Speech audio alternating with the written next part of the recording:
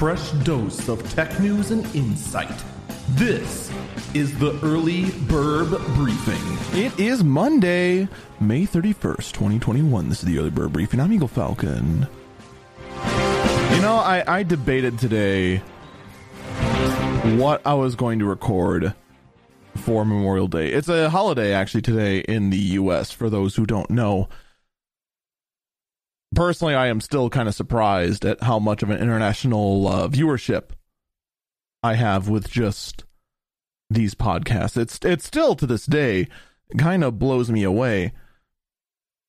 And I tried to get a little Q&A thing together, but there weren't enough like really interesting questions. But today, when I did my stream, there were a couple of questions in regards to the different streaming platforms. And the conversation eventually just came down to, you know, it's kind of interesting. There's all this interesting stuff going on behind the doors of Twitch, but you don't talk about it on the podcast. The main reason being is that when I prepare, whether it be this podcast, the Early Bird Briefing, or Eagle Eyes on Tech, which is my main podcast,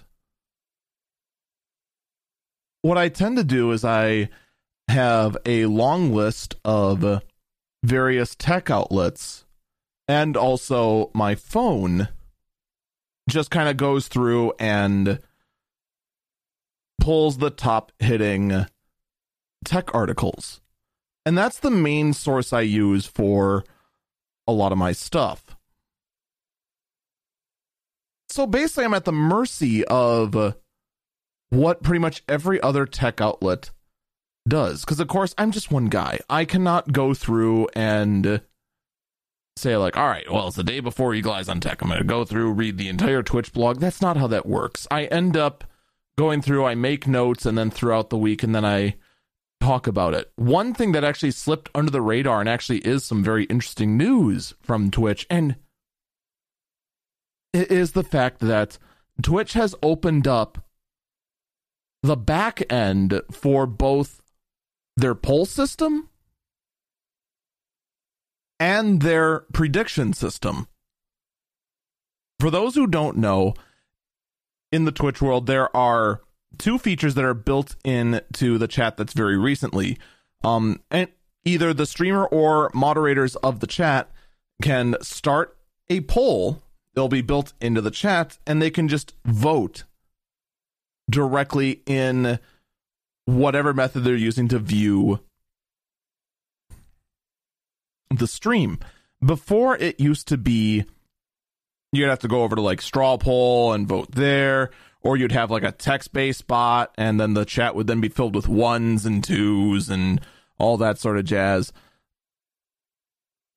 But previously, that was just, you know, that was just the way it is. Now that's integrated in, it's just like, oh, that's kind of neat, but, you know, whatever. The same thing with predictions. You can use the internal point system that Twitch came up with and kind of bet on an outcome.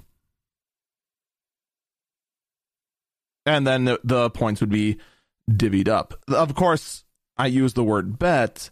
A lot of people don't see it that way, but the thing is that it's what it is. You are betting fictional money, and that actually is not allowed in some countries. Keep that in mind. I actually do moderate for someone where it is illegal to bet even with fictional money. So we're specifically said we cannot under any circumstances use this feature for that reason. But I digress.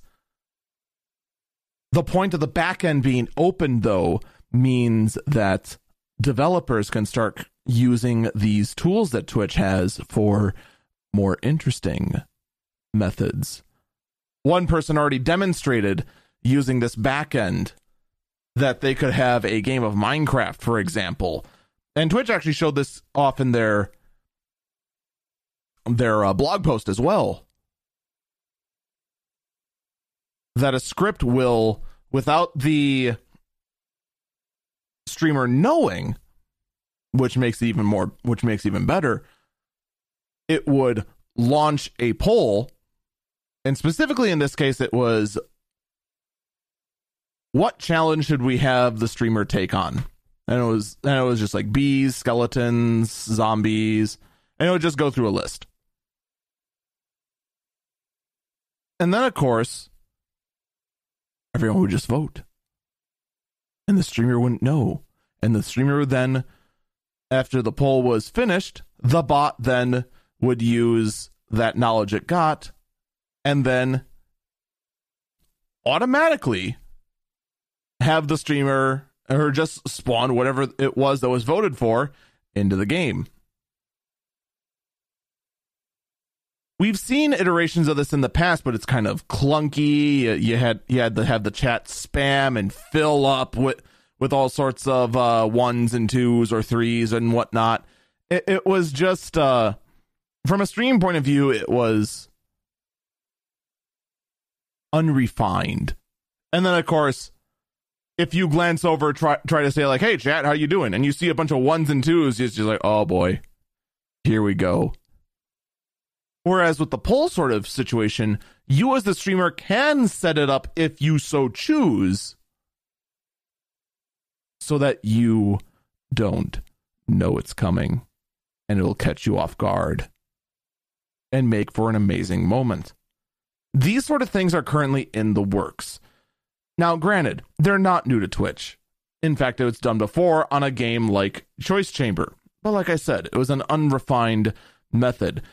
Methods like this were also being done on Mixer, but I hate to break it to you, Mixer doesn't exist because Microsoft messed it up. And I hate to break it to you, but those assets going over to Facebook gaming, ugh. Just, ugh. In fact, even looking at this sort of thing, with these kind of interactivity tools, Mixer was a real threat to Twitch. I kept hearing that for years because of it.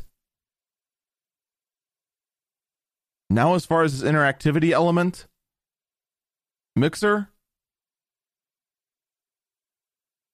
is just a footnote in the history book. And no one, underline, no one, is getting close to the level of interactivity that Twitch is amassing. And really, for the most part, when it comes to this live streaming space and this level of interactivity with the viewers,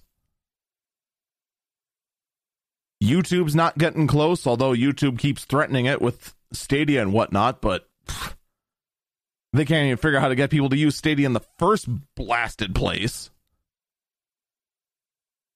And then on top of that, YouTube just can't, for whatever reason, get out of its own way with its live streaming service.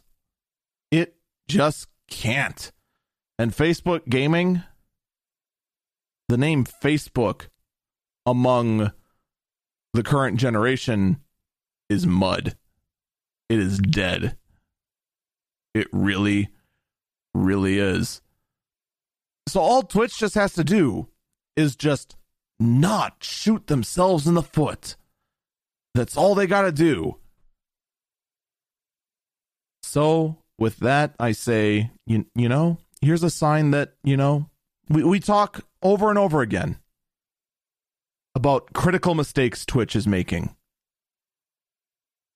But when you really look at it, aside from the weird sort of signals they keep sending out, the disgusting amount of pandering they try to do to this group, that group, or the other thing, rather than just work on making a product that is good for everyone.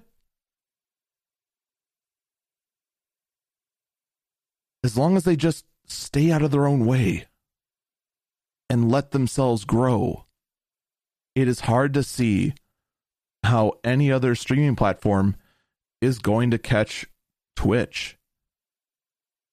But you know, like I said, they got to make sure they don't sabotage themselves first. And really, just kind of that sort of thought process, that kind of look how everything's going on Twitch. And then you see people like, oh, I think I'll go over to YouTube. I think I'll go over to Facebook. You really think that's a wise idea? I want you to think about it, because maybe down the road, maybe YouTube will finally catch up. Maybe YouTube will finally be a threat, but in the immediate future, it's not. And you might be thinking 3 years out from now. You need to think about between tomorrow and those 3 years. Always keep that in mind in this streaming business. That's going to do it for me. Stay safe and stay healthy.